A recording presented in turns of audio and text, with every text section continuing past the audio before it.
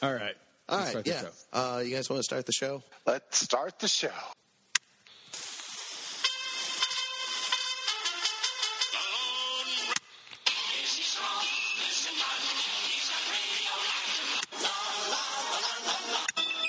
In the great hall of the Justice League.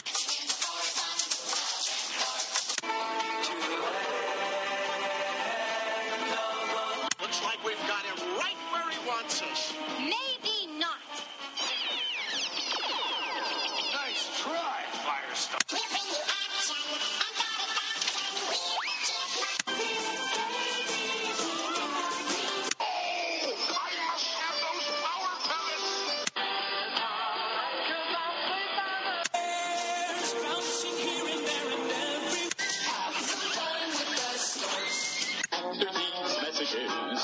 We'll be right back. I can't find the sugar.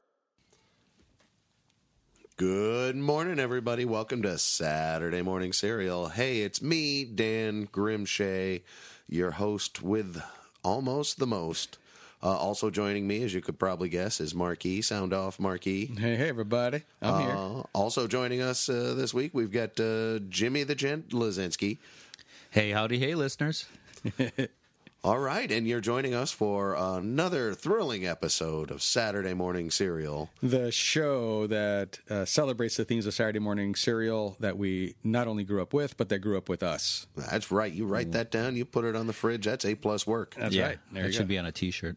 Okay, so this week, this outing, we're discussing superhero female-centric movies. Yes, that's complicated. Kind of niche because we discussed it. We're throwing out stuff like Catwoman, Elektra.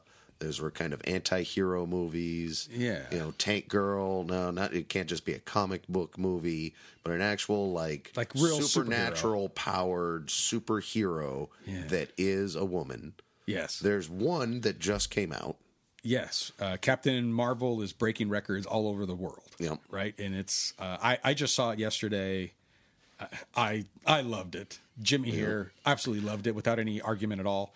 100%. Yeah, and then 100%. But it's too soon, I think, to talk about that. Too spoilery culturally still.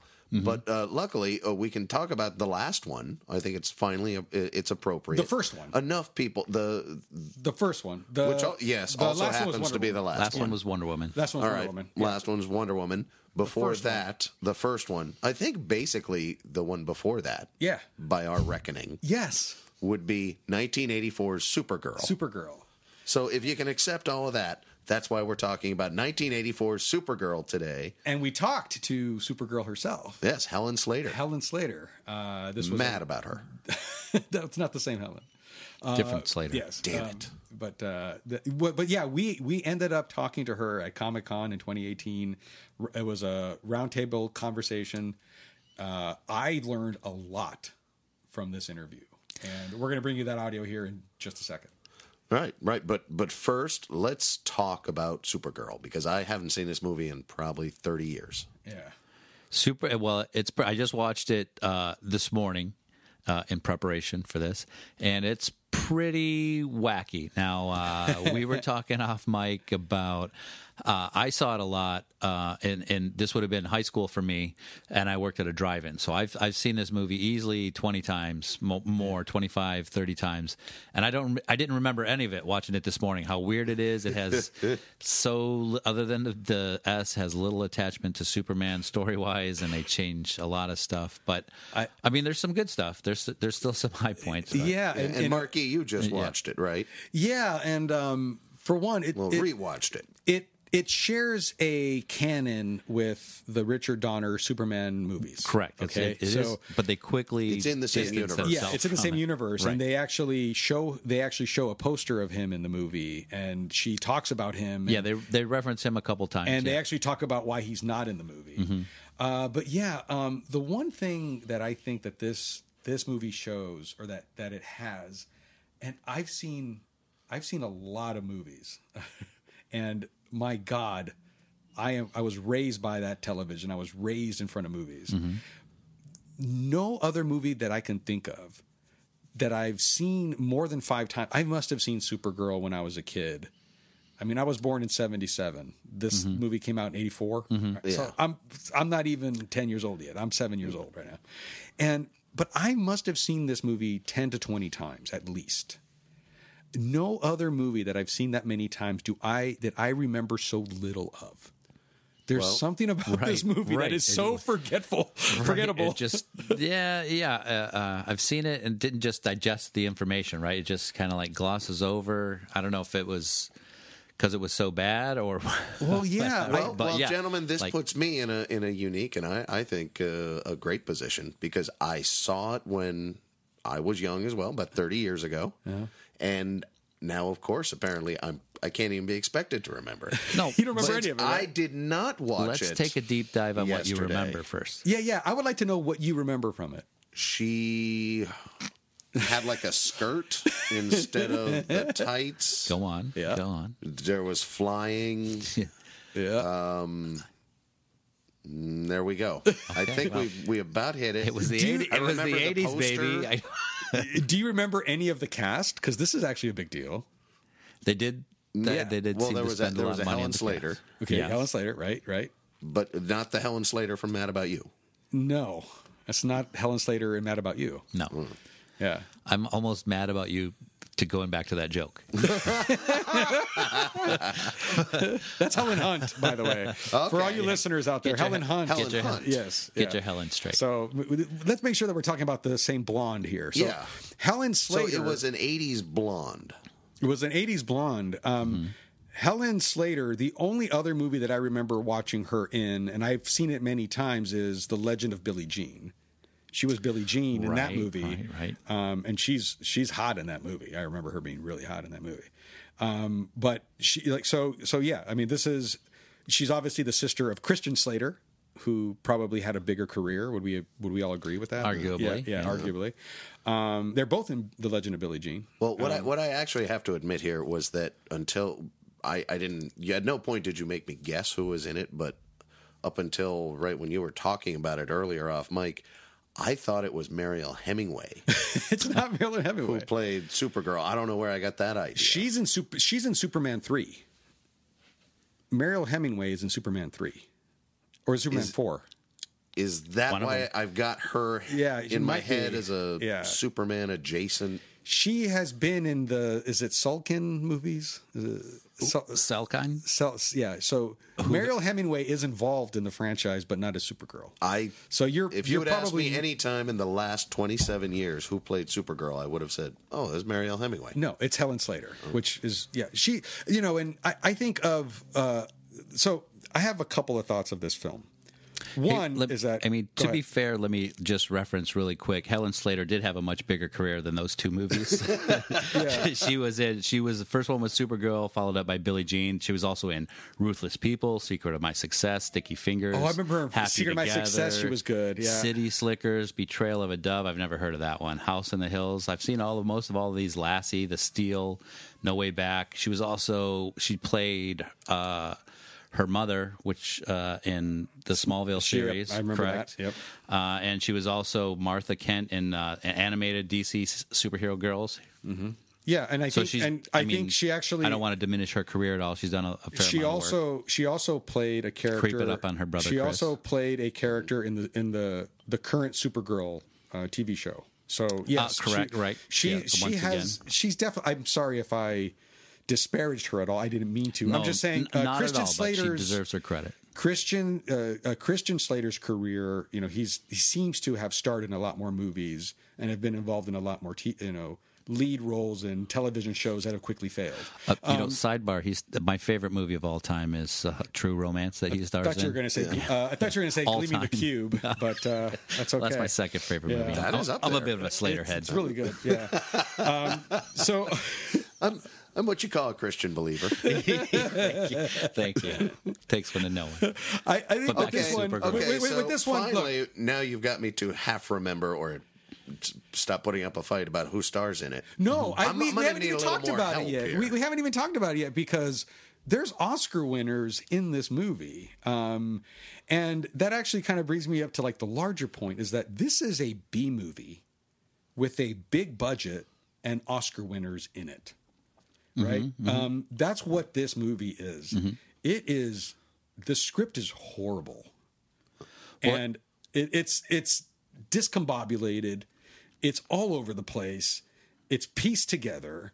It looks like somebody just shot whatever they could think of and then just edited a bunch of stuff together. Like, it just doesn't tie very well. I come to find out recently, thanks to Jimmy here, that my very, very favorite scene is her learning how to fly. And it's like this kind of trapeze kind of flying sequence. It was cut out of the original version. And the original American release, that was deleted, yeah. And we were, again, off mic discussing that that's some of the best on-screen flying, like wire work, and you've seen in American cinema. Yeah, and again, I just watched it again yesterday, so I don't even know if that was the scene that I saw when I was a kid, right? But that's the scene that I remember the most. But it's just like, this is a B movie. It's really cheesy. It's really stupid. But it's got Oscar winners. Peter O'Toole is in this movie. Yeah, they're definitely trying to follow the lead of the Superman movies, right? With Brando. The framework of that with Brando. So they've got Mia Farrow. Peter O'Toole has a pretty big role in that, although he's not great in that role, I don't think. Faye Dunaway, I think, is the lead, the top billing on that. Yeah. So she's the Gene Hackman. And then Peter O'Toole would be your Brando. Yeah. And Mia Farrow's there for 5 minutes. Hardly even matters. But she might be your Miss Tessmacher, right? Yeah. I mean, if we're analoging it. Yes, Miss Tessmacher. Yeah, I guess so. Although there is a Tessmacher character in it as well, in a way. But so yeah, this is not a good movie. By any stretch of the imagination. Well, now hold on, because I still have some fond memories. Not a lot of specific memories, but why don't you? You want me to go over this? Start at the top. Tell me what the opening. Does it drop the ball in the credits or something? Well, okay. I mean, it's funny that you point that out. In the actual credits, it opens up in the same vein of the Richard Donner Superman movies. It's like kind of the actual title, the actual text looked like ice, so it's very shimmery, but instead of a background, it's kind of red, and it's just like, instead of the John Williams, you hear like a synthesized version of John Williams. But we're still kind of have the words flying at us, kind and of flying then at swooping you. away. So it's the same approach. That's a good way to think of it. Just kind of modernized for the 80s a little bit, like you said, with the synthesizer. And everything's shiny. Different. And it's got a flavor of that Dino De Laurentiis Flash Gordon sky in the background, the very, very big words coming out of Jimmy here. But yeah, I agree with that. I am smart. But what I remembered of it, there was a couple of things that I remembered. One of them is Peter O'Toole wearing it's like a Bill Cosby sweater, but as a poncho. It's so big. I was laughing because that's such a weird choice to put him in. That he's so small framed to begin with, and they're like, "Oh, he's on this giant city, Argo from Krypton. Let's just put him in this weird Bill Cosby sweater." But no. Let's make it about 8 sizes too big and throw a belt on him. It'll be fine. It's a poncho. They'll get that he's from another planet. Were they just using Marlon Brando's wardrobe? It might have been, could be left over. They might have had the rights to it. I don't know. But the weird thing is that what I remembered of this movie is basically a mix of the beginning and the end of this movie. And just to do my best to catch you up to this, Shay. It starts off in a Kryptonian city, which should be Kandor. Because that's in all the comic books. Pretty sure that's where she's from in the comics. But it's not. It's Argo City. I'm not sure, again, where Argo fits into the canon in the comic books or what version of Superman Argo is. In the movie, it exists in a pocket of trans-dimensional space for some reason. Yes. Maybe they got blown away from Krypton but they never addressed Peter it. Peter O'Toole does. He's the uncle here. Okay. So he's the uncle, and he's Peter named some kind of Zoltar. Yeah, so he is a tar. He's not an L. Right. Kara L. So Kara L. Super by marriage. Yes. Kara Zor-El. Super by blood. Super by blood, yeah. So yeah, Kara is an L, Kara L, and then her dad is Zor-El, and her dad does have a role in this film. It's just in the beginning, and then obviously we know Kal-El and Jor-El are her cousin, or uncle and cousin. Her dad Zor-El seems very unplussed by the fact that they have 5 days to live and everything's gonna die. He's just very straight faced, like, well, we've only got 5 days. We must do something. Well, yeah, And he turns into Ronnie Dangerfield. He's like, oh, fuck it, one night, all right, like it's just like this whole party. So yeah, they're all in this town, and Peter O'Toole's character, the uncle, what's his name? Zoltar. Hail Zoltar. Yeah, Hail Zoltar. He ends up having this orb, and the orb is the power of the city. Omega Hedron. The Omega Hedron is the power of the city they live on. I'm sorry. I feel like I need to just sort of catch up on my own here for just 1 second. So to recap. I'm 2 minutes in, by the way, but go ahead. If you want to recap. Just see if I can follow we haven't even met Supergirl yet. Yeah, but hold on. Go ahead. But it's opening on Peter O'Toole and Marlon Brando's sweater on a Bill Cosby sweater that's the size of Marlon Brando. Okay. Yeah. On a ship, Planet City. On a Planet City. On a Planet City that they built in a trans-dimensional space. Yes. And his brother has... Okay, we haven't even gotten to Supergirl. So his brother is there, says, oh, we've got 5 days to live. Not yet. He was jumping ahead a little bit there, but almost. So I'm at minute 7. We're still at minute 2. But at around minute 2... Things heat up pretty quick. Peter O'Toole is holding a David Bowie glass ball that powers this trans-dimensional city ship state. It actually looks more... That's the power for their city. Okay. It actually looks more like the thermal detonator in Return of the Jedi. That's what it looks like. So it's kind of covered in metal. It's kind of cool looking. Right. But so now enter Kara, Supergirl. All right. And she is a teenager, and it's Helen Slater, and she looks great. And she's like kind of whimsical, and she's kind of goofy, and she's very playful, and she's mischievous, and she's just kind of bouncing around. All this is established in like 10 seconds. Okay, like you kind of get like a little little baby, like newborn baby. Yeah. What are these things? What is this? What's a tree? Right. What is this piece of on my body? Is this clothes? Yeah, I don't know. Yeah, she's a baby calf. But I think it's worth noting that more than anybody else in this movie, I think she's given it her all. She's really giving it an honest effort. And however that comes across or we perceive it is all of these Oscar-winning actors that are in this film are phoning were all nominated for Raspberry Awards. Yeah, Peter O'Toole and Faye Dunaway nominated. She was nominated. Helen Slater was nominated for a Saturn Award from this performance, and she is great. Yes, we should actually let me just back this all up. Oh, she is a great Supergirl. She is a fantastic, amazing Supergirl. Mm-hmm. It's just horrible that it's wrapped around this movie. Mm-hmm. So that's where we find ourselves, and so we're on Kandor, but it's not called Kandor. It's called Argo City. We're Peter O'Toole, Zoltar, is holding this orb, and then Helen Slater, Kara, is jumping around like a baby calf. Okay, so then, for some reason, Zoltar, Peter O'Toole, gives Kara the orb to play with. Right. Okay. Oh. Right. And then this is just bad parenting. Yeah, and then so all of a sudden the orb is like she's like playing tennis ball with it or something, and then she drops it. And it rolls out the window, and it rolls out the window. That's obviously this whole city is covered in a millimeter thick plastic. It's saran wrap. It rolls out. This city that exists in trans-dimensional space. I mean, maybe that's got something to do with the science of it, right? Being in trans-dimensional space. But it's not a shield. It's not even a glass window, right? It's just it's a fucking chicken coop.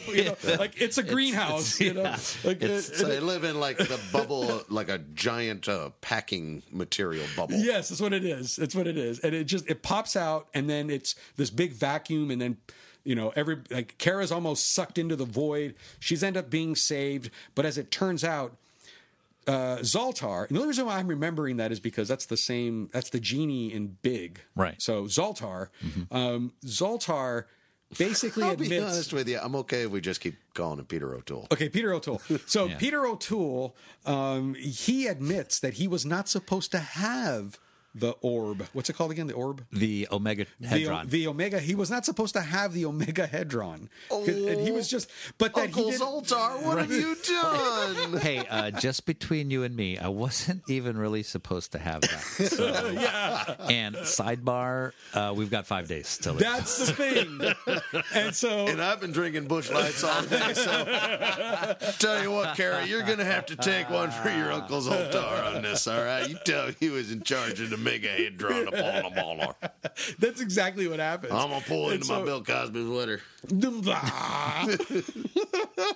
So there he is. He's doing the little Cosby dance, and so as it turns out, so Kara's parents, Zor-El, and I forget the mom's name. It's like Adele. I don't remember. Anyway, the whole town. Alora and Z. Alora. Okay. All right. So they are freaking out, right? Because the Max Hedron, apparently powers the whole town for eternity. It had just Unless it rolls over it just there. flew out the window. Unless they give it to that asshole Peter O'Toole. Yeah, it's so important that a kid is playing with Apologies it. to the estate of Peter O'Toole. Yeah, I mean, and it just was rolls his out character the goddamn choice. window, and so it's gone. The town, the whole planet town is freaking out, and Kara, she's obviously feeling very guilty because she caused all this mess, and so she takes it upon herself to jump into the pod that is very conveniently right in the center of the town, and it makes it just sitting there right in the middle. They actually make it a point to point out that there's some red, blue, yellow material, like it's a blanket, right? Because this is the whole thing. So she jumps into this, not wearing those colors, but she jumps into this like craft, and it closes. It looks like the orb. It closes around her, and she takes off. And the parents are like, "Oh, Kara, where are you going? What's going Wait on?" a second. Come back with my red, Kara yellow. feels so guilty That she takes the life Yeah. and bails. Yeah. How There's is no. this- There's How is absolutely. that appropriate guilt? There's absolutely no discussion of, hey, we need to do something. Hey, that's, I feel terrible, guys. This one's on me. Anyway, I gotta go. we need to come up with a plan. She's just kind of like bites her thumb and jumps in the pod and I gotta think hook up in a with my way- boy Dookie down the street, so I'm gonna take this pod. That's cool, right? yeah, deuces.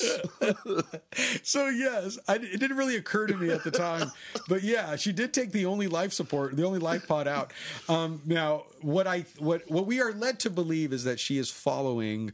She is following the orb to its location, which happens to be Earth. All right, so she's on her way down to Earth. Hey, Krypton was staged for a whole Earth invasion, weren't they? Well, but this wasn't even Krypton. This was Or yes, I'm sorry, satellite. satellite, Yeah. but still. yeah. And sorry to paint all the Kryptonians with one brush, but Do you think that the Kryptonians have a conspiracy theory about them landing on Earth? I do now. It just occurred to me, but I'm seeing the evidence everywhere. maybe so. Everything they launch just happens just to hit happens- little right. old Earth. I mean, and they don't have that much tech. Anyway, Supergirl. Well, I mean, we don't have to talk about Supergirl anymore if you don't want to. I mean, this Yes, is horrible. the impending invasion plans of Smallville are all right. much more pertinent. So she ends up crashing into a lake, and then the lake having a picnic outside of the lake that Kara falls into or crashes into in her pod.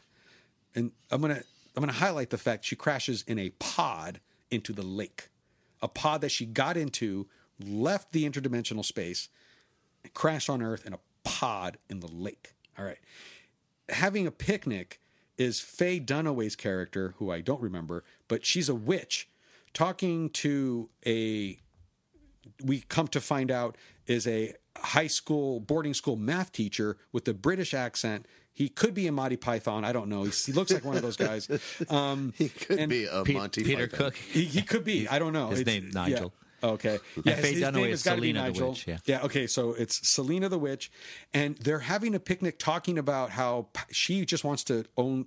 The conversation is literally how she just wants to dominate the world. Yeah. This is the character introduction for... And she's like on a picnic date with a proper... It's not even pass me that cheese and crackers. It's, my good man, what I really would like to do someday is dominate. What is that? That's what she's talking dominate about. the world. And the orb... Scene. The Lakeside. orb that Kara was following... Omega Hedron. The Omega Hedron falls into their bean dip. And they're eating their picnic on a white tiger skin on the grass. Well, nothing says world domination more. So Good. the bean Got to dip, have some deep pockets to take over the world. the bean dip is on the white tiger's head, and the orb hits into the bean dip and it splashes on top of the tiger's head. And I'm thinking to myself, who the fuck eats bean dip on a tiger head? You're gonna stain it. You've obviously never had a picnic in the park. I know. Well, So this is all weird. I don't know what kind of life you're white living. tiger skin twice, anyway. Yeah, you're right. I do think that this might have been a shot at Richard Donner because he is famously an environmentalist. He had a no fur campaign at the end of Superman 2 when Lois and Clark were at the Niagara Falls, and he also puts in things like anti-apartheid, like in Lethal Weapon movies. So he's known to be the champion of these like causes. And it would have put me past him that the Sulskin, what's his name? Selkine, because they've had this feud. So I wouldn't put it past him that he put this tiger fur in there just to piss off Donner. He used to put in like anti-apartheid messaging in his Lethal Weapon movies. He would have like don't eat tuna because it captures the dolphins in the nets. Like he would go on these like little like private missions. So anyway, I digress. The orb falls into the bean dip. Thanks for throwing that little conspiracy theory. Yeah, in there, I like that. I was angry. Our fringe listeners will appreciate that. I think so. And so the bean dip gets onto the tiger, and this witch with dreams of world domination now have the power of an interdimensional city in the palm of her hands. It's like she had a vision board at home where she just put magic ball falls from the sky into the bean dip, and it happened. It's the power of positivity. Yeah, maybe so. This is some Oprah Winfrey book. Like it's so ridiculous, right? The story is just nuts already, and I think I'm 5 minutes in. Maybe we're 10 minutes in, right?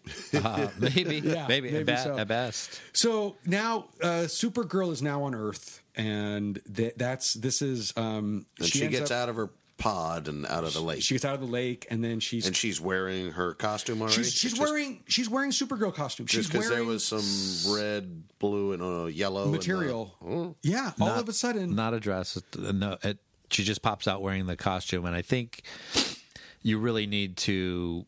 It's dependent on you having seen Superman before. I mean, most people did, but there's no explanation of her making that suit or why she's wearing an S. Like if you're just coming in this cold, you just pick up a cold.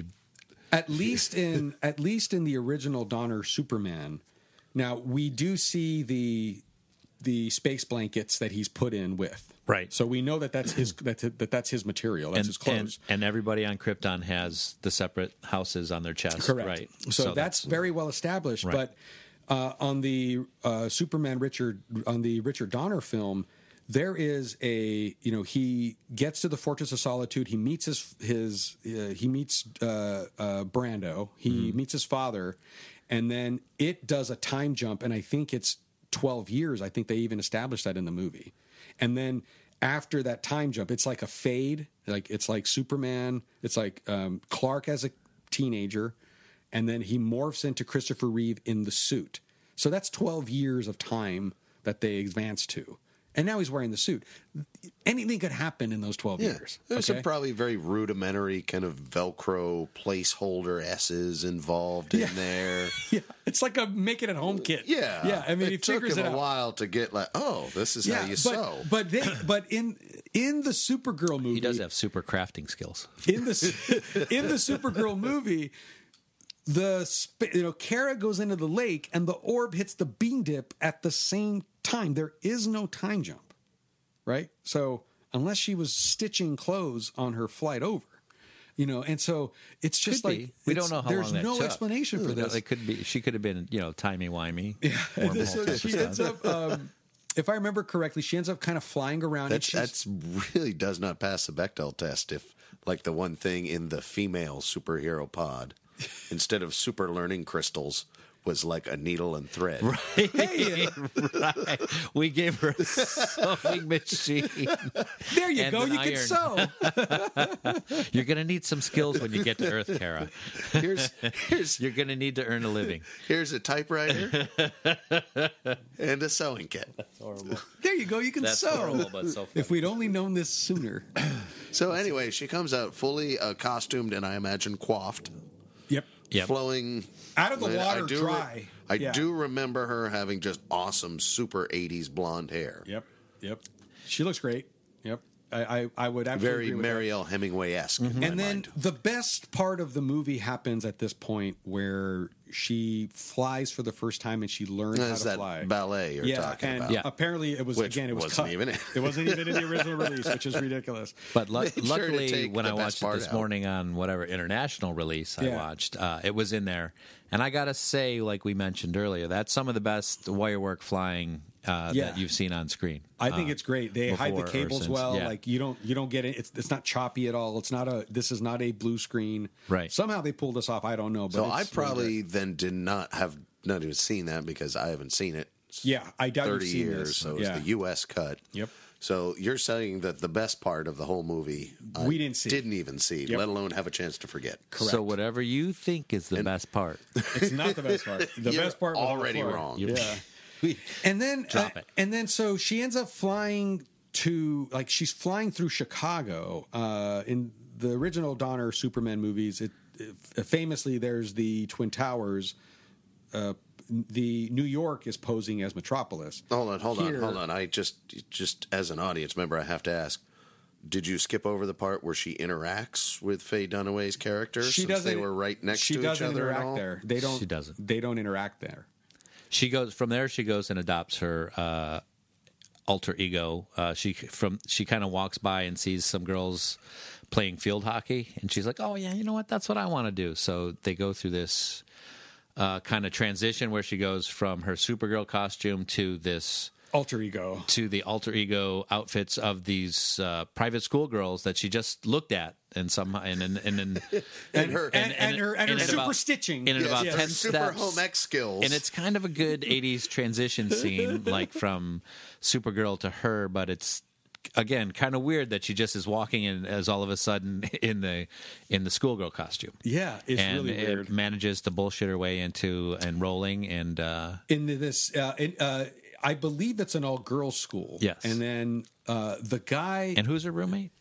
Her roommate happens to be a Lucy Lane. Just by Lucy Lane. Now, what a happy coincidence for in relation to the Smallville. And and I forgot to point out that when they're on the Kandor-like city of Argo, that there is a mention of a tree. And she has to be explained what a tree is. And then Peter O'Toole says, it's on Earth. And then she goes, where my cousin is? So she is aware that Kal-El, Superman, is on Earth. And then so she is down and she pretends to be this boarding school student at this all-girls school. She's roommates with Lucy Lane. And she says that she's the cousin of Clark Kent. So she's also aware of the alter ego of Kal-El. Which is weird, having just landed on this. Correct. Yeah. And I don't know how they communicate with Altar Town or Argo. So yes, it's really like there's no the writing, the script is so punched full of holes. Yeah, it's really horrible at this point. But they've at least burned this much goodwill to set up the movie. So now that she's a private school cousin girl of Clark Kent. Who, well, we just accept that. Yeah. That's why we bought the ticket, because we knew it had something to do with Superman. Look, they proved it. Yeah. So now the story can finally start, right? Yes. So she's destroyed her homeworld by losing the super egg. Yeah. And then she's decided she's going to be Supergirl, and her alter ego is just Linda Lee. Linda Lee's her Linda name. Lee. Yeah. That for some reason it's Danvers in the comic book. Interesting. But for some reason they changed it for this. I don't know, to make it a separate universe or to make it more canon with the movies. I'm not sure why they would change her name. Well, But it's probably them damn Maybe somebody Salkinds named dig at Stan Lee. maybe somebody named Linda Lee just died at that school and she was assuming her identity. Well, there's. I have another theory of this. There's a extraordinary amount of close-ups at the back of people's jeans, and a lot of them are wearing Lee jeans. Oh, that was big in the 80s. I not like where kidding. you're going Yeah. with this, product Marke. placement. There was a lot of A&W logos I noticed in this movie. If you flash forward to the very end of the credits, it says like special thanks to Lee jeans and like Honda synthesizers and like like they're like it's really blatant in what Salkin, what's his name? Salkind is doing. Yeah. So, I mean, it's just, this movie is just full of just nonsense, shenanigans. Yeah, but at least now the story can start, right? Yes, She can uncover some sort of nefarious goings-on at the school and then turn into Supergirl to what save she the day, does right? uncover at the school is the janitor, the groundskeeper. The groundskeeper. She kind of catches an eye for this fancy young lad who is played by, I don't tell me if this name rings a bell with you, Hart Bochner. Oh, Hart Bochner. A young Hart Bochner. Is he a German rock band from the 80s? He is not. Bubby, Guess number one is down. a picture of this guy. Show him a picture of him. Now, picture this guy Now, with do the you beard. recognize him? Yes, listeners, here's a picture. Up to this point, What are for you those talking for about? the listeners at home, he's been in Breaking Away, Terror Train, Rich and Famous. Why are you going through all of Supergirl, that? leading up to his most famous role, where somebody's going to recognize him. Hopefully, Ellis from Die Hard. Bubby. Bubby, Hans, Bubby. Oh, okay. So, Yeah. Now there's so this. she's got a total sleazeball janitor who's hitting on Totally her. worth sitting As through soon as this she movie gets to just school. to see that. Well, and I should actually, I want to back it up just a couple of minutes, like quite literally a couple of minutes before all this happens. When she's flying around and she's in Chicago, she's in the middle of this town in this horrible neighborhood, and a semi-truck stops. And in the middle of a bad neighborhood in Chicago, two white dudes pop out. And it's basically a attempted rape. And of course, she kicks her asses. Right, the two truckers try to Yeah. assault her and lift up her skirt. One of them played by Max Headroom's very own Matt Fuhrer. Oh, that's right. That's right. boy. That's him. He was still struggling. Yeah. The other one by Vincent D'Onofrio. Any work? No, that's not him. No. Okay, it looks like him. All right, so At some point, Matt Frewer grabs the Max Hedron. and then turns into Max Hedron. Did I just predict the end? Did I get it? I hope I did, because honestly, I'm sorry, gentlemen, but maybe we'll pick up this synopsis that we've made it 10 minutes into later. Well, let me first- fast forward. First, I'm afraid I am dying to hear it, and I know the listeners are too. Marke, let's talk to Helen Slater. When did you guys talk? Oh yeah, we talked to her at Comic-Con in 2018.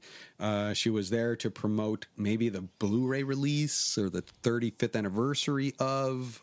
It might have was Supergirl's anniversary last year. It might have been. Could be. Yeah, I don't remember exactly why she was there, but it was. She'll be thrilled to hear that. It was great to sit with her and to talk with her. I do get a couple of questions in, but I was a part of a really great table. It was about 4 or 5 of us, maybe at the most. But we had a great time, and I learned a lot about her process and how she ended up with this role. All right, well, Magic Interview Machine. Prove Marke right. Meanwhile, Hello. So, you were 21 years old. You just got cast as Supergirl. I don't think so. Was it not 20? I was 18. 18? How did you feel about taking this title character and taking on this whole movie? I mean, it was so exciting. I was 19 by the time we were done shooting, but it was just so exciting to make this film, to be cast, to get a part at a performing arts high school where, you know, getting acting work was all of our dream. It was the Fame High School, so we weren't allowed to work really while we were there, so this was the big experiment, get a job, and it was really exciting. I mean, all I had was just looking forward, excitement. Did you know anything about Supergirl before you got Nothing. Wow. Zip. I don't even know how popular was that comic then. I mean, I don't know that it was still really big in the... More It's just now. not in the Manhattan. What do you think of that original kind of screen test costume they gave you with the headband and the perm? I know, really wonky. But they were just saying at the other table that she was that way in the 80s. Well, they did that because the movie studio told them, hey, make her that way in the comics, so they did. And then the movie said, oh, never mind, we're doing this. Yeah, but then they crazy. stayed that way. What? Oh, look, you have it. Fantastic. So that was done before the movie. Yes. It was done before the movie, but the movie asked them to do that. Oh, To and then tie they didn't in, stick and then with they it. yeah, no, we're not doing that anymore. But Crazy. you have fun. That's crazy. Good ink, nice ink. And you've raised two different versions of Supergirl because on the live action show, you're doing that, but then also in DC Superhero Girls, you're Martha Kent, and you're raising. How that many Supergirl more as- mothers can I play? I know you're your own mother. How many people can say that across multiple continuities too? It's true. Am I my own mother? I am. I am. And I'm Clark's mother on Smallville. Clark Kent's mother. Yes, because you're Laura. Yeah. You're your own mother and your own aunt. Like the mother. I'm going to get some kind of special placement in the universe. Yeah. We think so. So the costume for that for the original Supergirl, what was that like? I guess was it a lot of fittings, or did they get it right? I remember they tried out a lot of different things. There were a lot of chefs in the kitchen because it wasn't just it was the Salkins. I'm sure DC was part of it. The costume designer. But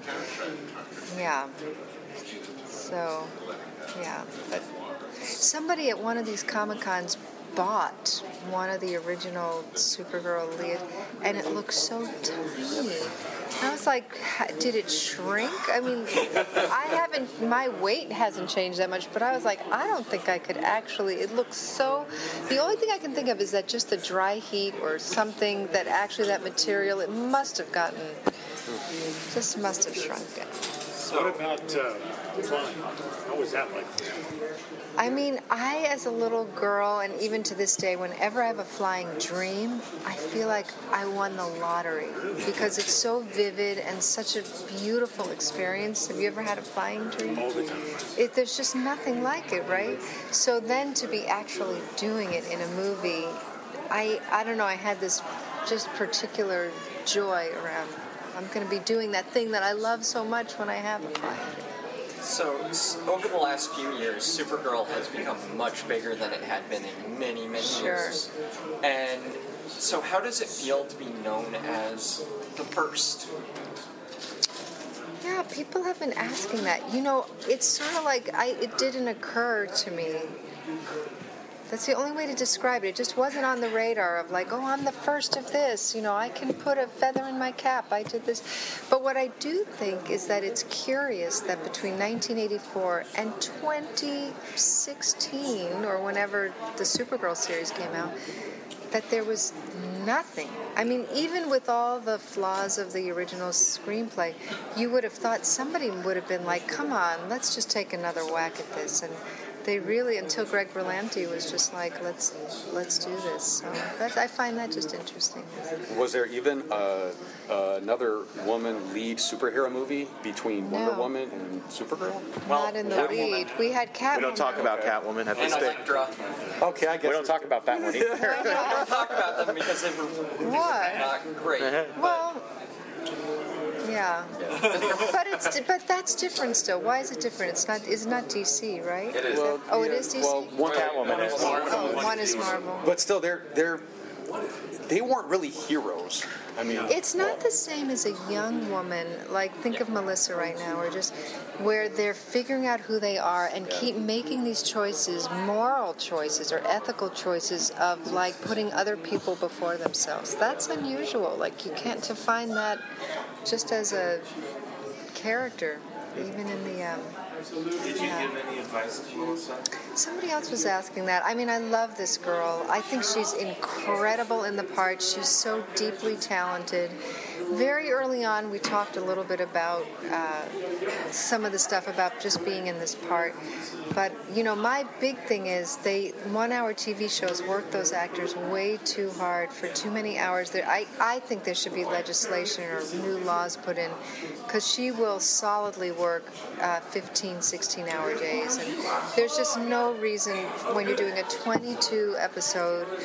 And anyway, that's beside the point. My feeling is that thing of self-preservation, self-care, so that you do have something in the tank. That I would say for any young person in their 20s and 30s, just that mentality, especially in the West, especially in the United States, that vertical thinking, like you keep going, keep achieving, keep producing, keep going, and there's a, you know, I personally think there's a flaw in that mindset. And actors, we definitely you have to be, you know, you have to have a lot of inner strength to go like, I'm going to take a pass, or I don't think, anyway. Do you see a part of you in the Supergirls in comics now, or in the TV show? Like, you know, I did have like a weird psychedelic experience. I had it when I saw Laura Vanderhoot. Is that how we say her? Yes, I think you're right. When I first saw her on the set of Smallville, like I remember looking at the back of her and thinking like, okay, that's what I looked like. I couldn't see her face, but I was like, that's kind of what it was like 25 years ago back then, or whenever it was. And similarly, seeing the S on Melissa, that kind of, I had a little bit of this wonky, there's no way to describe it.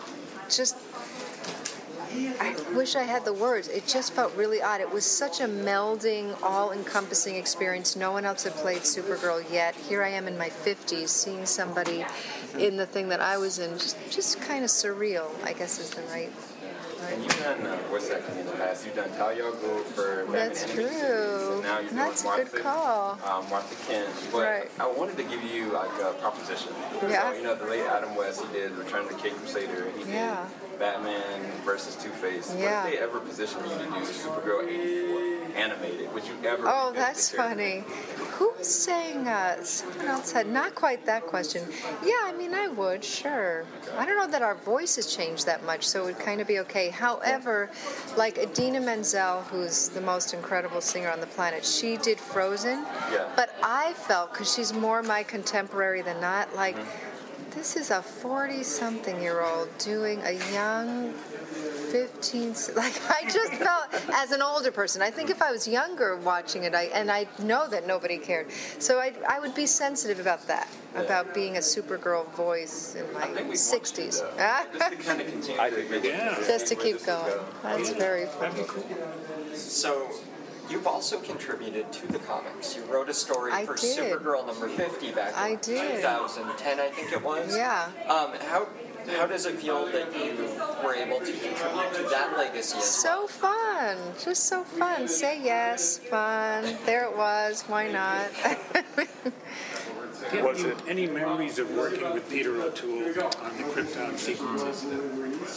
I mean, I remember when I saw the scene in the Phantom Zone finally shot, and I thought like, oh, the wind is blowing, it's natural acting, and he was Shakespearean. He kind of had his hand up, he had this whole, and I was kind of like this lame, that kind of, so I had a little bit like, oh, but I've told this story before that I had these speeches from Shakespeare memorized because of Performing Arts High School, and one was this Juliet speech that now is The Mask of Night is...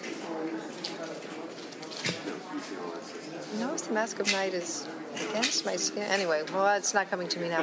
But he said to me, and I was doing it very emotionally to Romeo, you know, and he said, I want you to try it again and pretend you're holding 2 daffodils in your hands. And what that did is it grounded me and allowed this poetry to come through, so that's a very profound memory of him. Very zen. Yeah, but more from an acting point of view, so that the Shakespeare could come through, and you weren't distracting with your hand movements or your. And the other thing, which I just told the other table, was him saying to me this thing about, I want you to think about the word aware. And I thought, like, that's so wild he's saying that. But here it is 35 years later, and that's a really good prompt to say to an 18-year-old. Because think about it, like, what are you aware of right now? Where is your attention? Kind of had that Zen Buddhist something. Did you have any moments with, like, Faye Dunaway? Not personally. It was she was extremely professional, sort of ran a very tight ship. And I'm sure it's very tricky for her to have stepped into just this wild, like, Hieronymus Bosch painting. Like, what are you in after the kinds of roles she had done before? So I think she probably was a little more buttoned up and just... And Brenda Vaccaro? Fantastic. So warm-hearted, very, as you can imagine, just lots of dripping with warmth and humor and terrific. And why didn't you look for the Omega Hadron instead? You went to school instead. Crazy. Like, where are the script writers? Yeah. I'm glad that you agree with us on that, because we watched the movie again last night at the hotel, and I'm like, her parents are dying any day, and you and Lucy Lane are like having French fries. For goodness sakes. Agree. That'll make everyone happy. It's not necessarily the same situation, but you did an episode of Supergirl last season, Midvale, and these young actresses were stepping into parts that they had never really done. And now you're kind of on the other hand. You have these young actresses. Did you give any advice to them? They were so strong, both those girls, and delightful, like solidly delightful. And I thought they looked amazingly like the older, like Kyler and Melissa.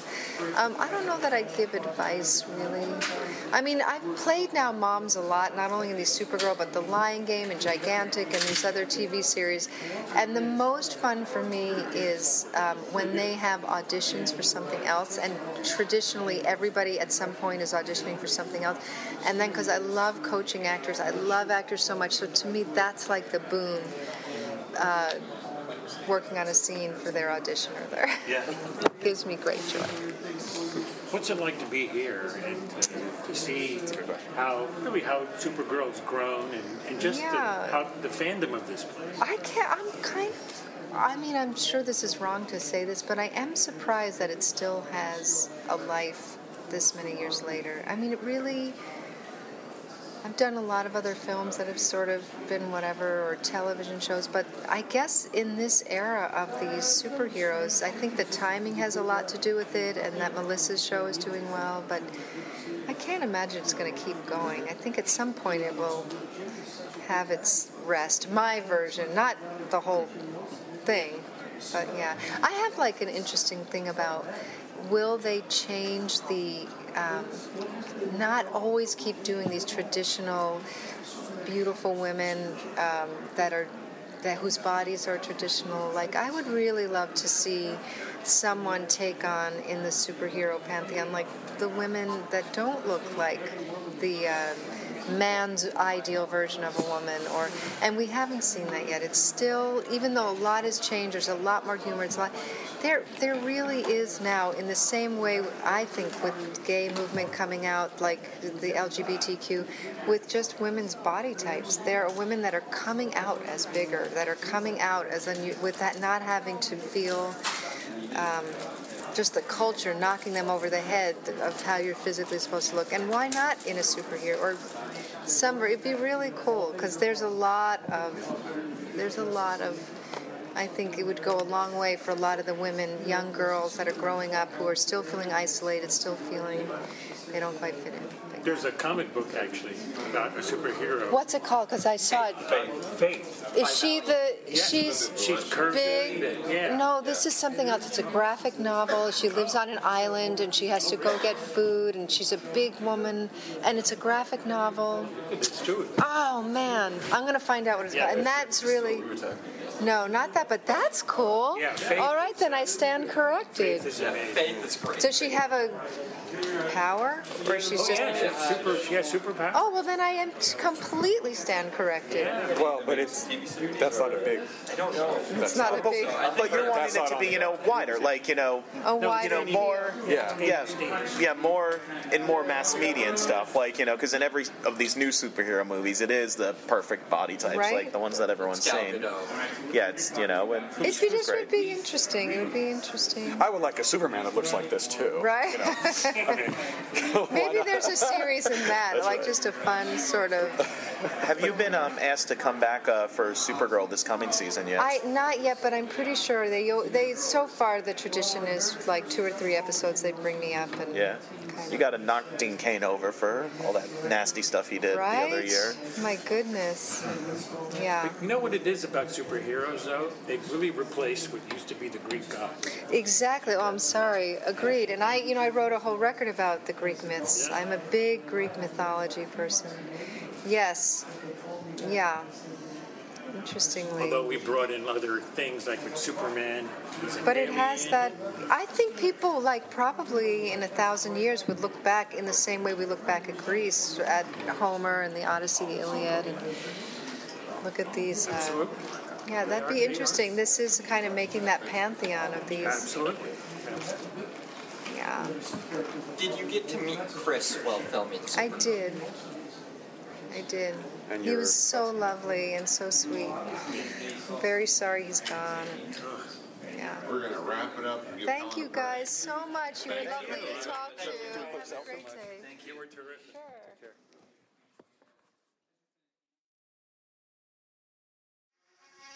From the producers of Superman, Alexander Solkind presents Supergirl. Like Superman. He's my cousin. Whoa. Supergirl on a secret mission to save her world. You've had your fun, Selena. The game is finished. Starring Faye Dunaway, Peter O'Toole, and Helen Slater as Supergirl. Rated PG. Starts Wednesday, November 21st at a theater near you. Whoa. Supergirl. It's hard to not hum the music of John Williams that is not in this movie. That's it's worth pointing out. Right. That is. Yeah, they went with something totally different on the trailer. That's true. That's an interesting choice. But I mean, it was still his score in the opening title. No, I don't think so. I think it's very synthesized. I think it's different. Yeah, you're correct. I mean, I think they couldn't afford him for that.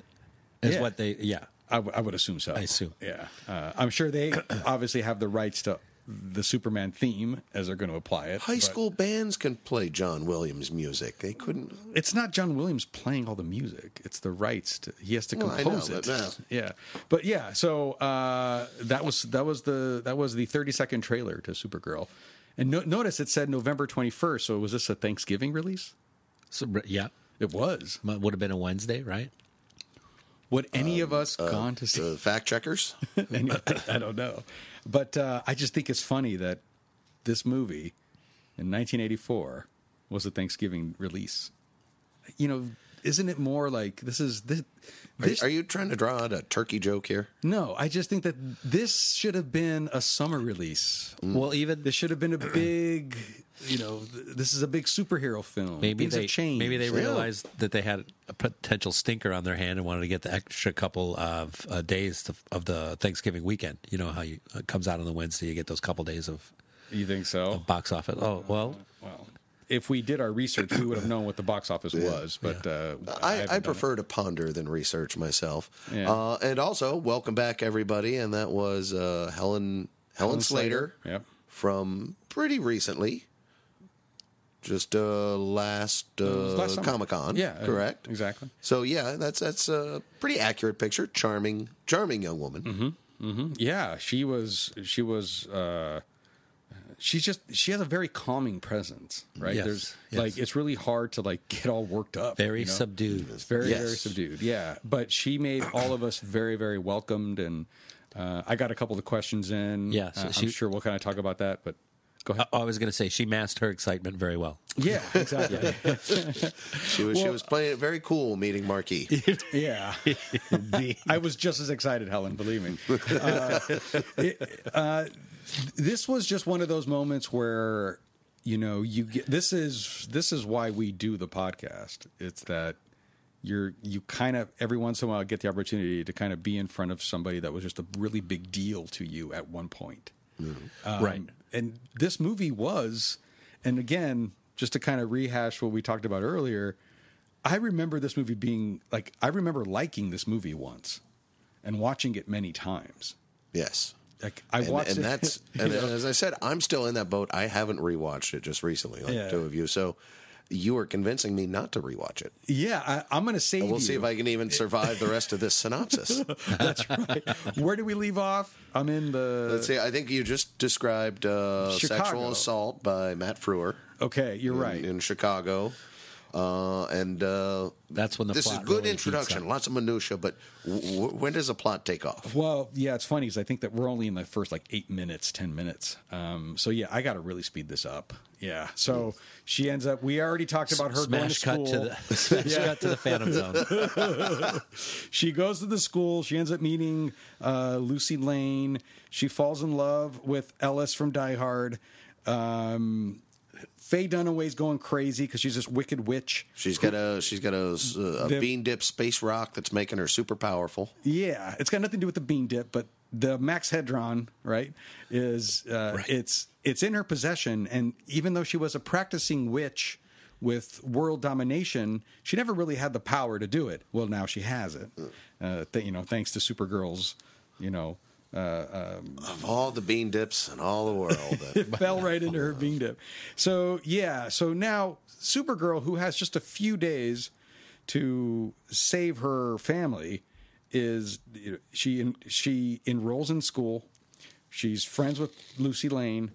She ends up meeting a strapping bow tie Jimmy Olsen. Oh yes, he's also in it. It's the only actor that's in all of these movies. And she kind of gets distracted by Ellis, who's shirtless in one of the scenes, is ripped as fuck. I mean, it's just like this guy's just all ripped. I mean, he's a good looking guy. I think we were all ripped back in the 80s. Yeah, I was. I know I was. And the filmmakers sure were. Hey, can I get some for that?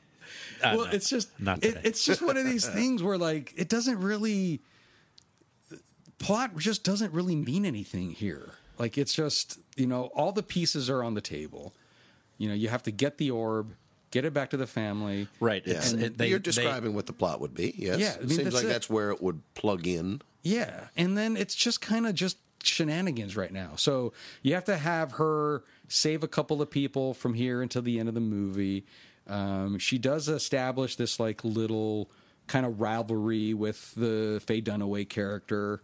Well, she's also in love with Ellis, and she's in love with Ellis, right? Yeah. So she puts the love spell on Ellis. And, You're right. So Faye Dunaway is also in love with Ellis, and so This is where the conflict between our two characters is created. It's not the fact that Faye Dunaway has the orb. Yes, it's the fact that they both like Ellis. Right, women's being women's.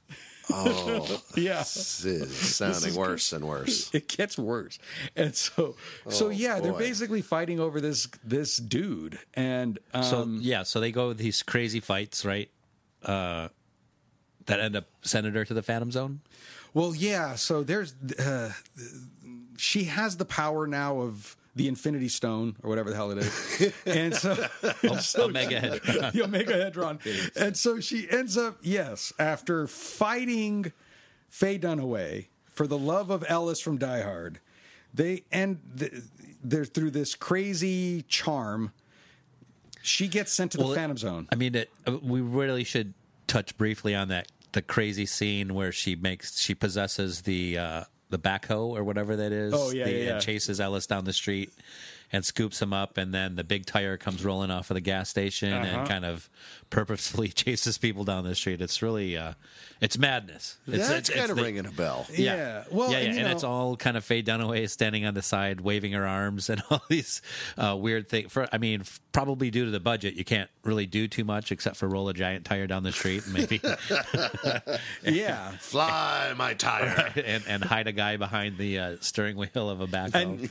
And this whatever that thing was. This was clearly filmed in Tucumcari, New Mexico, or something. It's like this small little town. Well, it's worth noting that's where that happens, where that big fight scene happens in the daytime, is the same scene where Max Headroom and that other guy tried to accost Supergirl when she first gets there. It's the same. It's only lit different, shot from a different angle. Oh, I didn't know that. Shot for night. You turn CD Chicago into Tucumcari, New Mexico. Indeed.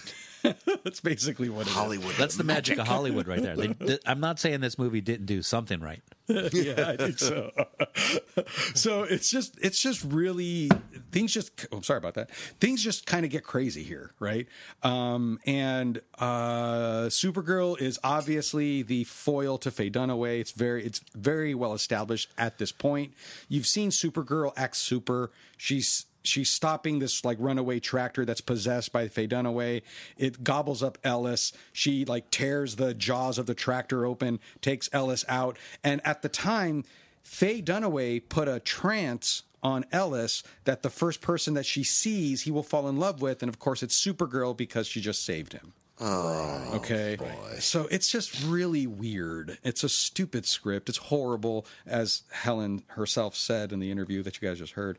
It's full of just nonsense. At some other point, does someone write an anonymous love letter that then bounces between all the main cast members, and everybody thinks everybody else wrote it?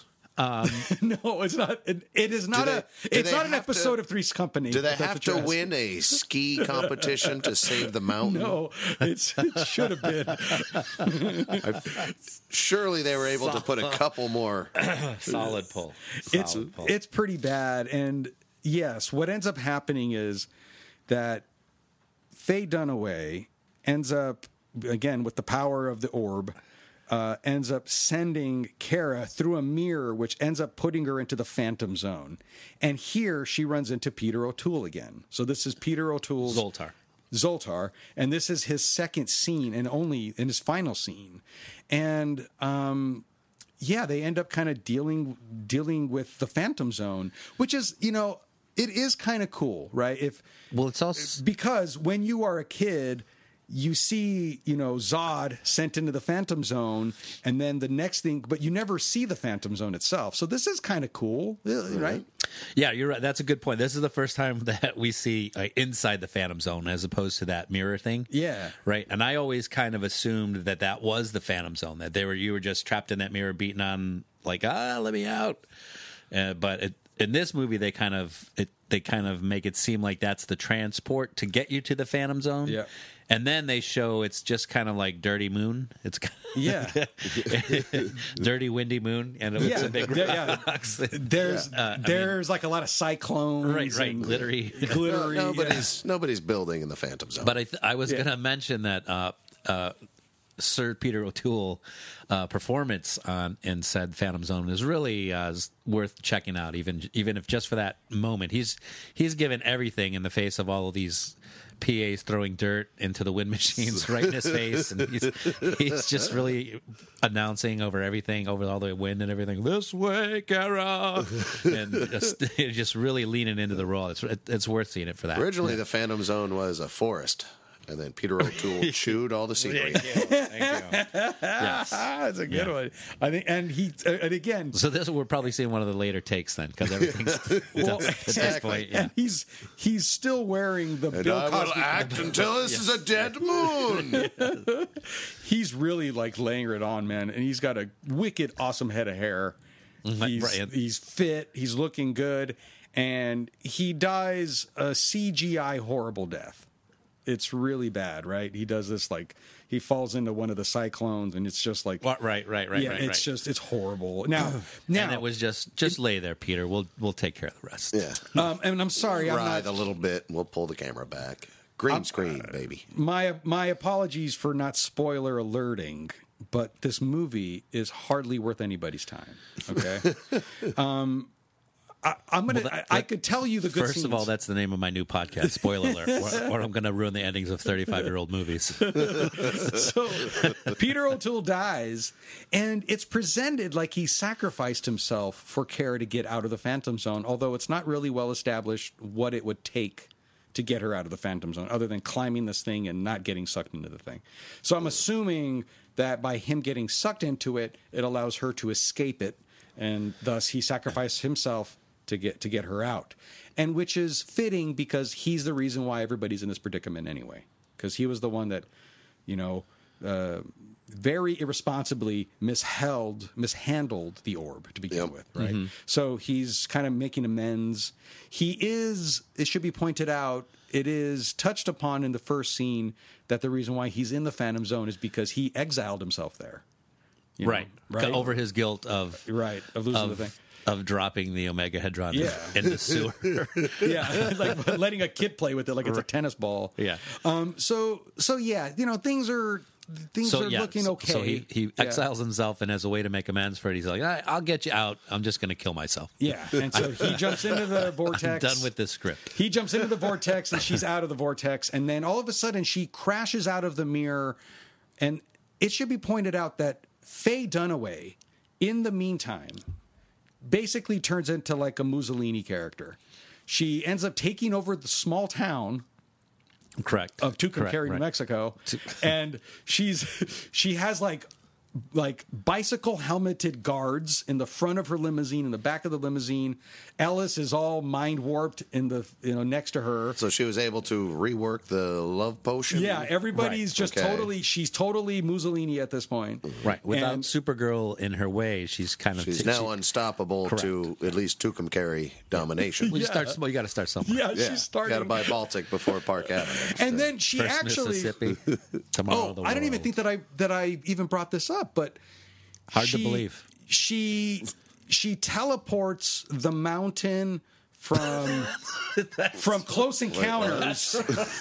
The mountain, yeah. It's the wait, what? The big mountain from Close Encounters of the Third Kind. It's like a big mountain that's in Montana. That flat top, something. Yeah, that one. Big Willie's Slick Mountain. Yeah. So basically, she puts that inside of Tucumcari, New Mexico, so that all of the local towns are like, "Oh, what the hell is this?" And her tower is up on top. God. Yes, right. the tower's on top of this thing. So that's where she's living, and it doesn't appear. I mean, like fade in. It just kind of like shows up, snap, and it's that like a really bad '70s Saturday morning effect. Right. The reason why this summary is so all over the place is because the script is just all over the place. So let's just get to the end. Let's end this now. I'm on board now. Okay, all right. So Supergirl gets out of the mirror, which is on top of which is in a castle that's on top of the Close Encounters mountain that is now in Tucumcari, New Mexico. Okay, she breaks out of this and then swallowed the fly. I don't know why she has to die. So I'm trying my hardest to kind of bring this to you. I think I'm struggling. Jimmy, can you please go over the end of the movie? Okay, well, it comes at when they're fighting. It's again some really bad special effects, some really bad green screen where she's just kind of laying in front of her, or standing in front of a green screen and wiggling around. And then they're back projecting some stop motion puppets and this kind of thing. And it's a whole lot of face acting with Faye Dunaway wriggling her hands around, and then Helen Slater. A lot of air machine. Right. And Helen Slater just kind of going, with these fake monsters behind her.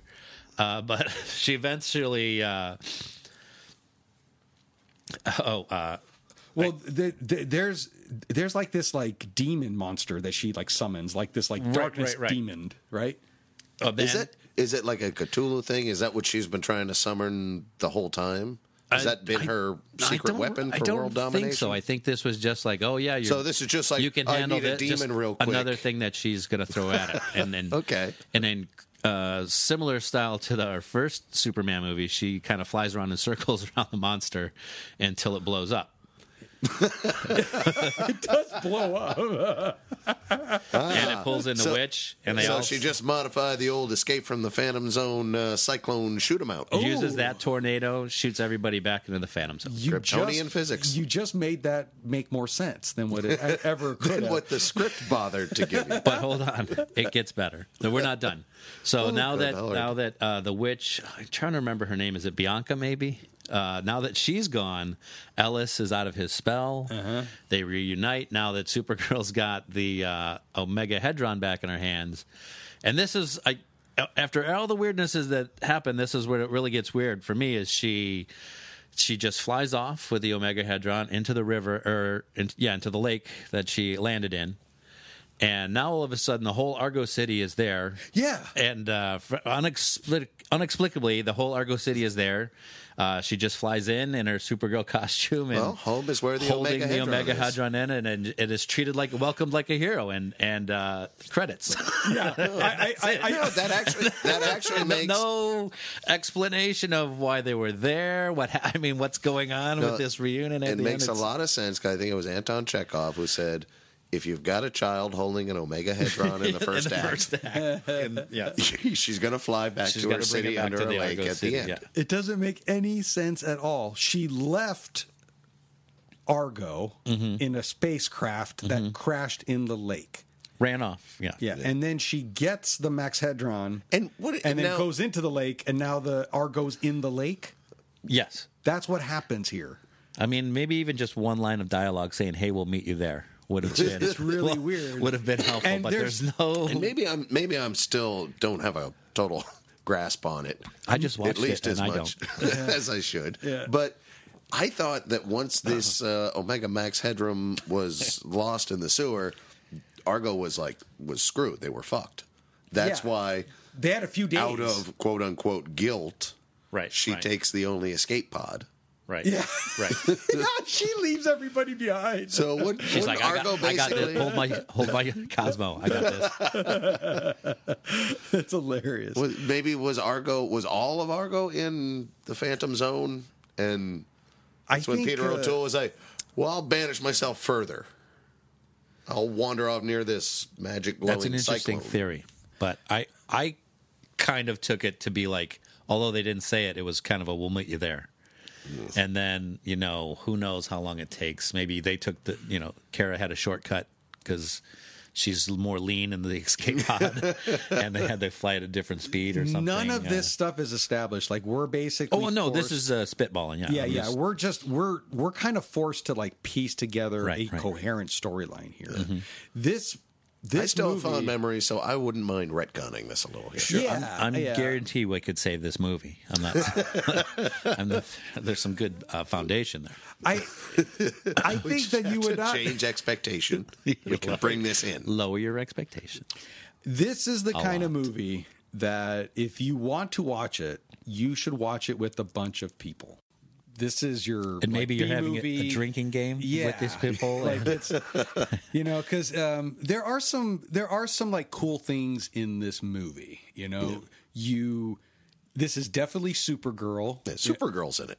She's still cool. It's got all the tropes. She's got the blue and the red cape. She's got the S on her chest. It's interesting to note. Did we mention earlier that is the same cape from? I think we did, but it's worth pointing out again. Okay. This is the same cape. I came here to make one observation. Yeah, but yeah, this is this would be the perfect movie for a Mystery Science 3000. Right? Yeah. Mm-hmm. Where you just get a bunch of friends together, a bunch of smart asses, and let's just all watch this movie and just kind of goof, because there are some good parts. There are parts that are enjoyable to watch. There are parts that are funny to watch. There are parts that are also impressive, too. It's got all that in it. It's a horrible movie. It's a horrible, stupid movie, but it is fun to watch. It's a fun watch. That redeems a lot, and which is easily explains why me as a child would love it. I think so. And I as an adult probably shouldn't watch it unless I'm really, really ready to laugh at it. Yeah. Like with most things, I think, especially superhero-wise, I enjoyed a lot more, at least in a different way as a child, and then come to appreciate it through a different light as an adult. But that's what makes me love this the superhero genre, I guess. It hooked me as a kid, and now... Yep. You might almost say the themes of which grew up with us. Ooh, I believe you're right about here on that. Saturday Morning Cereal. Oh my goodness! I think. But all right, now let's tease that out though. So if it's growing up, the next, as you say, finally the next female superhero movie, Wonder Woman. Could we sit around with a bunch of people, make Mystery Science Theater snide jokes about it, would that be okay? I think it's too good for that. Well, I think you could do it with any movie. Sure, that's fair. Also fair. I'm not saying it would be as entertaining. I liked it. I think it'll stay at the top of the box office for at least one more week, possibly. Oh, no. He was talking about Wonder Woman. Oh, yeah. The movie Wonder Woman. Yeah. Oh, yeah. I'm sorry. Yeah, I like that one. Yeah, that one. Is it okay to make fun of it? Sure. I mean, there's some funny parts. Oh, well, yeah. I mean, there's a lot of funny parts in that one. I would say. I mean, not intentional like this, not intentionally funny parts, but yeah. Good moments to crap on it. Yeah. Oh, okay. But isn't it funny though that you have Supergirl in 1984, and then you really don't get a superheroine movie until Wonder Woman, and at least not a big blockbuster. Yeah, right? you just. I mean, it's yes, I know there's Elektra and Catwoman, and I'm sure there's some other ones, but but anti-heroes. But some would argue they're borderline superhero at best, but they're still not like on the pantheon. They're not Superman, right? Yeah, they're not Superman. They're not Batman. Yeah. They're not apparently Iron Man, who before, the Marvel movies, Iron Man came out. I never thought was so central, or such an iconic character. Yeah, but they like never really tried to make a superheroine movie before, right? I mean, they were like it was like where being a girl was a part of the charm, where it was like that was a part of the challenge and a part of the arc. Well, also, but I mean, also remember that superhero movies have only kind of recently come into vogue, whereas everything's a superhero movie. No, nobody might not have. I mean, that was a pretty big chance to take in 1984 to do a woman, a female superhero lead. You're absolutely right about that. And we're really looking at probably. I mean, I would say X-Men, the original Bryan Singer X-Men, is when you really start to see people, the companies looking at superhero properties as a money making, right? And then you come along with the X-Men franchise and Wolverine. Hugh Jackman hits really big. Spider-Man is doing pretty good, and then once we get around, but at no point even then did we get Storm motion picture or correct, right, right, and no one was, as I recall, really clamoring for it then either. There might have been some rumors of a Halle Berry, once she did Catwoman. Yeah. Maybe that's why they got poo-pooed really quick. But again, and then The Dark Knight starts to do really well, his series. And then once we get to Iron Man, now almost everything is a superhero movie, or everything is a superhero comic book property, and this is a good way for studios to make money, right? So to the point where it doesn't even have to be a well-known superhero. Correct. Because at first, if a studio was going to bankroll it, like I said, it had to be Batman. Like I think Iron Man would have been considered too small potatoes for the budget it got until the Batman Dark Knight series was really starting to rake it in. Well, though you only had Wonder Woman and Supergirl to pick from, basically. Yeah, and I was actually about to I was about to touch on that a little bit because that's kind of where we're kind of heading.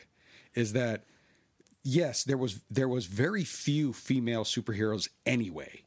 Mm-hmm. Why didn't they make Wonder Woman movie sooner? Mm-hmm. Right? I mean, it's an obvious choice, and they never did. I mean, and that one over the years, I do remember some clamoring. Well, and there was a wonderful Linda Carter TV show that I grew up watching as well, and it was fantastic, I thought. Yeah, as a matter of I'm a little ashamed we hadn't mentioned that by now. Yeah, I know we were just talking movies, but but that show was fantastic. Oh, bring me back for that episode. Yeah, Linda Carter was fantastic as Wonder Woman. She's still kind of the main Wonder Woman. Still pretty fantastic. Yeah, but as anything. But yeah, so they didn't really take the time to make even the few superheroines that they had into a movie. I mean, they just totally skipped it until they got to Iron Man, Right. I mean, yes, he's a B-level guy, but that's a pretty cool character. And anyway. also, and this is kind of the, speaking of Wonder Woman, this is also, so that had to be around 2004 or 2005 when, the Mad Max guy was making his Justice League movie, and they're all that character design got crapped. So there was Wonder Woman and another female in that superhero, but there's just been like this.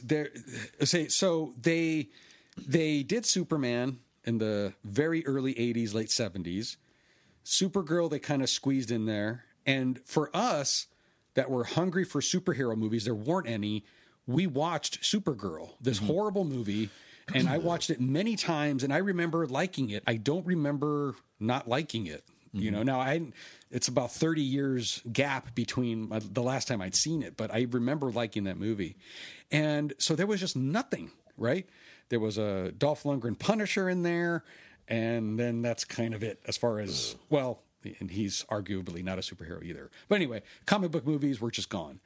Didn't you have a David Hasselhoff, Nick Fury movie in there? I did not. Yeah. I didn't. Yeah. I don't did that ever get made? Yeah. Oh, okay. No, that I might did have not been a watch TV that. thing. Okay. And there was The Flash was on TV. The Flash. Yeah, I TV, watched that, because we were hungry for superheroes. And for you young live kids, action. there was another Flash on TV. Yeah. Who's long time ago. And he actually plays Flash again in the new show. I don't know if you were aware of that. Oh, of course I was aware of that. Okay, anyway. So, there's like this there's this large gap of superhero live action stuff. And then there's especially large gap between female live action superhero stuff. Yeah. And so they end up going for some of the B level, C level, D level superhero men. That's why we got, Black Panther and Iron Man and all of those guys. Ant-Man has 2 movies. Ant-Man has 2 Ant-Man movies. has 2 movies. But Good point. And also a point in the 60s, Ant-Man was kind of like their guy. He was a lot bigger than you might realize now. He was one of the original founders of the Avengers, right? And he had, I think, at least one of his own title that was a big seller. And but eventually, Captain America and Iron Man came into vogue and kind of pushed Ant-Man to the wayside. They're like, he's not that. I mean, he only really grows big and small and that's all he does. So he used to be he's clearly a D level like Namor character. These days. Oh yeah, these days. But still, I mean, always and still and always will be. He'll always be under.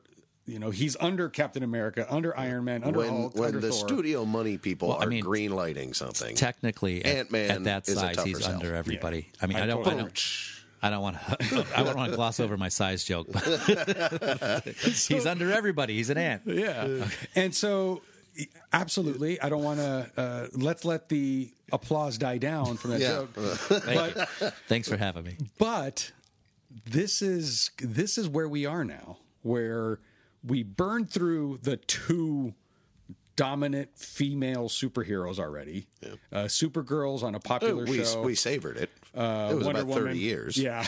Wonder Woman's a huge hit. Supergirl TV show is killing it. Now we're finally at the B-level superhero, female superhero. Leading a blockbuster. Correct. Yep. Finally, they've caught up. And an early spring blockbuster, but nonetheless. It's personified in the Captain Marvel movie. Now, I've seen it. Jimmy's seen it. I have. Shay, you haven't seen it yet? I haven't seen it yet. Okay. I don't want to get into a big movie review. That's not what this show is about. But what I would like to kind of touch on is, look at how far it's come. Now, we don't have a large sample size. By the way that I've defined it anyway, there's 3 movies. There's Supergirl, Wonder Woman, and Captain Marvel. Okay? Look at where we are now, and look at the quality difference between Supergirl, Wonder Woman, and Captain Marvel. It's something else. Well, yeah, I'm pretty sure Marvel steamrolled this project pretty quick once they saw the success of Wonder Woman, right? And that's going to open up for a lot more female... even if it's the B-level kind. I think anyone. Like, spoilers, if you haven't seen it, I think there's Carol Danvers' friend. I don't remember her name, the one that piloted the ship kind of at the end. Again, major spoilers if you haven't seen this movie yet. But her little girl is going to... you remember her? She ends up being somebody in the Marvel universe. She has at least 3 names, and I kind of predict that she's possibly going to take the Iron Man suit from Tony in Avengers Infinity War. Finn Ellie. But that's just my own prediction. I don't know. But she's definitely, because now there's a 35-year gap in the storyline, right? Since Captain Marvel and this final Infinity War. So yeah, she's definitely a player. So we're going to see, I guess my point is we're going to see a lot more female superheroes come just from that movie. Yeah. That'll have their own DC, solo I projects. know, is already doing a Wonder Woman sequel. Sure. Right, that comes out, I think, this year or next. The Wonder Woman 2, WW 84. So that's one that would fit. Yeah. And then, actually, Marke, let me ask, would you consider the Black Widow movie to be a female superhero movie? I would, because she is established as an Avenger at this point. Okay. You know, now if the Black Widow movie came out in 2010, it would have been a B-level movie. I mean, a B-level superhero. Is Black Widow a superhero? Excuse me. Yeah, I beg your pardon, fellas. She's exactly. This is what I wanted to provoke. Well, she would be as much of a superhero as Batman is. He's just a normal human that can fight. What say you, with some Lazinski? gadgets. I agree 100%. And I think that's what puts him above all the other superpowered guys. He is just a guy. Yeah. I mean, but yeah, you know, there is this like... but a hero nonetheless. If we kind of go back a little bit and look at how the woman was presented in Supergirl, which, even though she's the most powerful being, was constantly trapped, was fumbling, she was the Eve, she, you know, who ate the apple, right? Instead, it was like this little orb that escaped and almost doomed the whole world, right? You know, so like she Interesting analogy. She's like the cause of all the problems. She's the most powerful person on Earth because, you know, Superman's not present anymore, but yet she's always helpless and just barely being able to like overcome all this stuff. She's not really that strong of a character. And I mean that metaphorically. She's not that strong of a character. Yeah. And then almost like a baby deer learning to walk. Yeah, it's really, and there's some whimsy to it, and it's kind of adorable too. But then you get to Captain Marvel and how that character is presented, and there's at least 3 or 4 songs in it that are all about women power and about like we can overcome, and like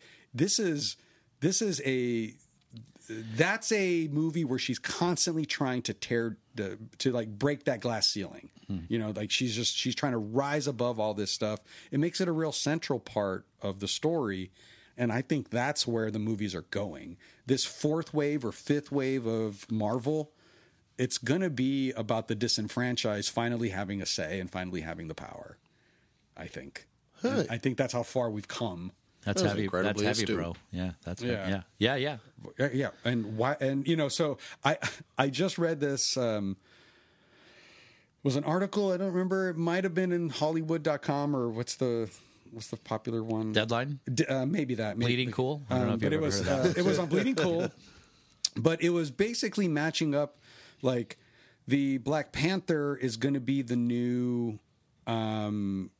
Captain America in the way that the films are in the new wave. Yeah. Uh-huh. And Captain Marvel is the new Captain America, I believe, in the way that she's presented. Mm-hmm. And if you were to like watch both of the movies, they're both structured the same. You know, Captain America is like Captain Marvel, and then the Black Panther is like Iron Man. Wait, did I mess that up? No, I think that's correct. And so anyway, this new wave of superhero movie is gonna be the inverse of what started it all, right? It was Thor, Captain Marvel. I mean, Thor, Captain America. I think it was Iron Man. Iron Man. Captain America was first, right? I think. No, Iron Man was the first movie. Yeah. But then they ended up making the movie Captain America about the first Avenger, which takes place earlier. Anyway, I don't want to get into all that. Point is, the movies have come a long way, you know, and this is the beginning of it. We've been kind of ready for this since 1984. I'm looking forward to it. And well, they're willing to sell us this product. Yeah. And I think they're only willing to do that because we've made it clear we're willing to buy it. Yeah. So a pat on the back for all of us, gentlemen. Oh, for three dudes just finally allowing this to happen. Good work for us, boy. We're gonna let him.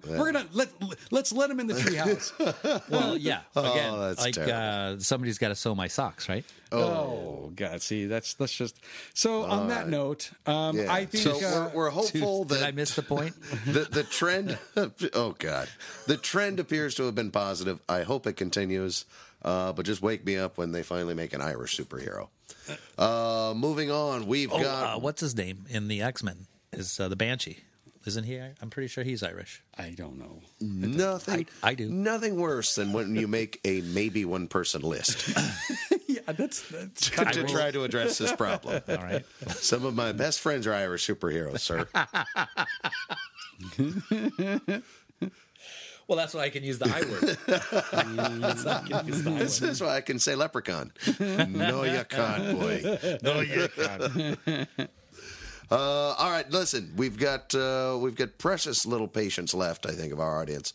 But I know you guys want to talk about our presence coming up at WonderCon 2019 in sunny Anaheim, California. That's right. This is now. Let's just fast forward to our WonderCon preview show. I'm going on one day. I'm going on Saturday, and I'm going there because I'm going to talk to the Cobra Kai cast. It's all the Cobra Kai guys. So it's Johnny and Bobby and Tommy and what's the other guy's name? I'm making those up. Yeah, anyway, Tommy lost Chad. me. You had me. Chad? Seems like it should be a There's Chad. a Johnny. There's a Johnny. Martin Cove's going to be there. Ah, friend of the show, Martin Cove. No, he's never. We never been. talked to him. We've talked about him with other guests, but he has eluded me. Friend of the show. Well, I would say he's squandered his chance. Please don't talk to him. Don't even make eye contact. If you see that guy, yeah. But no, my WonderCon is going to be cut very, very, very short. I just don't have a lot of time, but I'm going to go on Saturday. I'm going to walk around the convention floor. I don't have a lot of previews to give. I'm all out of previews. Johnny, how is your WonderCon going to go? What are you looking forward to? Well, I will ask Jimmy when I see him. Jimmy. I said Johnny. Johnny Hex out here. Jimmy. Well, so as of this date, I'm booked to talk to a couple of people, the cast of Cloak and Dagger, which I'll have to do some homework and get caught up on that show. And I'm going to talk to the cast of the reboot Child's Play reboot. Chucky's back. Chucky's back. And I'm also going to talk to the cast of the Justice League versus the Fatal Five once again. Kevin Conroy, my old buddy, and the original Justice League voice actors will be there. That's I'm the also voice of Batman right there, right? And I'm pretty much synonymous with Batman at this day, and with this being the 80-year anniversary of Batman, I hope we get some good quotes from him. But I'm really excited to talk to the cast of The Tick. Is there a big presence at this year's WonderCon? They're on the ticket. They're actually on the badge this year. So I interviewed them before season 1 came out 2 years ago at Comic-Con. So I'm excited to talk to them again. Ooh. And find out why they haven't called me since. Well, and the show's been renewed. They're already working on the second season. I'm pretty sure the second season's in the bag. It comes out April 5th. Okay. So that's got to be at least half of it's in the bag, the first half of it. And that's how they did the first season. So I think they're going to dump all of them out at once this time. The whole season? Yeah. Instead of the two halves? I think they're going to do it all at once. I think I heard something about that. I'm not 100% sure if that was the movie that I heard it for. I mean, that was the show, but I think so. So be on the lookout for that if you want to go on a binge. Tick it up. Are you guys a fan of that property at all, The Tick? Did you watch the cartoon? Oh, yeah. I like the cartoon, the short-lived Fox series. I actually... Each iteration seems different, though. Which something that kind of impresses me. Ben Edlund, I know, does all of them. And I want to ask him about that, why they changed. So, I mean, it's got to be like maybe the previous guys own the rights to certain characters, so you can't use Die Fledermaus again, or, you've got to change that. Actually, I'm under the impression that, and I could be wrong about this, but I feel like I had read somewhere that in an interview with him, he just said, no, this time around, I wanted to make it seem like this. Different. Yeah. Yeah. I would do it the same way, too. Like, I'm going to say his name on this podcast, too. this is what George Lucas does. He's like, I'm just going to change it. I'm just going to change it. I want to do it again. Yeah. And it's like, it's all sacred and untouchable as far as we're concerned. But to these guys, they're like, I wrote this, I created, I can do whatever the hell I want with it, and if I'm not happy with it, I'll just redo it. I like that about artists. I love that. Yeah. So that sounds like fun. I'm looking forward to. Well, I didn't hear if Jimmy likes a tick. What is your problem, buddy? My problem? Oh, I love it. I love That's better. I love the comic book. I love the cartoon, the original animated series. I don't know if I love the Patrick Warburton iteration. But Good name pool. I would have never guessed this name. Thank you. Yeah. And I really do like the new series. I'm interested. I want to find out why the Tick's costume keeps changing. And I mean, I just got a lot of questions. I'm excited to talk to those guys again. Yeah. I think it's one of those. It's that classic, like, we're hungry for a superhero show, but it stands on its own. Even it doesn't really need to be a superhero movie. I really enjoy any sort of take on a superhero trope that's either comical or serious or maybe a horror story or something. Like you can't have Superman doing the dumb stuff that the Tick does. So that allows you to create this universe with all these goofy versions of all your favorite superheroes that can just do. I mean, I really enjoy that exploration. Or just a reality where the take on what a reality of that contains superheroes what it would be like. Yeah. I really like. He's got a lot. I'll watch Mystery Men to this day. Yeah, that also. And every time I see it, like, really... it's a slightly worse movie. The scenes are really showing, but there's still a lot of money enjoy on it. the screen. I mean, there's some positive things. Yeah. I love that movie too. That's a good movie. Yeah. The Spleen. That's the Paul Rubens guy. Yeah, that was a good one. Yeah. Saturday, I'm going to be there. You're going to be there? Yeah. Okay. We'll definitely hook up. So we're going to try to hook up. We're going to try to capture some audio for you guys together. We'll bring you whatever audio we can, but look forward to hearing more about that as the year goes. Stay tuned, true believers. We still have a couple of more down shows. to Anaheim. Hook up with us. Yeah, and I'm sure we'll get lots of swag at WonderCon to be given away on our next WonderCon wrap-up episode. We are bound to have a lot of swag. And this year's going by really fast. We're going to probably be able to do 2 to 3 more shows before Comic-Con. So we're going to try to get back in the studio soon. We're producer disclaimer: 2 to 3 shows, only an estimate. Yeah, I mean 2 to 4. Your mileage may vary. 2 to 5 at the most. July's going to come quick. I mean, it's just right around the corner. But let us know what you guys think. At Stay Classy SDCC. Oh, sure. Please hit me up at SDBatman66 on most forms of social media. Mm-hmm. And everybody just leave me alone. Yeah. And I think that's about enough of this. That's it. Thanks, guys. Now we know. And knowing is half the battle. Oh, this is enough of this. With Lucky Land Slots, you can get lucky just about anywhere. Dearly beloved, we are gathered here today to... Has anyone seen the bride and groom? Sorry, we're here. We were getting lucky in the limo and we lost track of time. No, Lucky Land Casino, with cash prizes that add up quicker than a guest registry. In that case, I pronounce you lucky. Play for free at LuckyLandSlots.com. Daily bonuses are waiting. No purchase necessary. Void where prohibited by law. 18+. Terms and conditions apply. See website for details.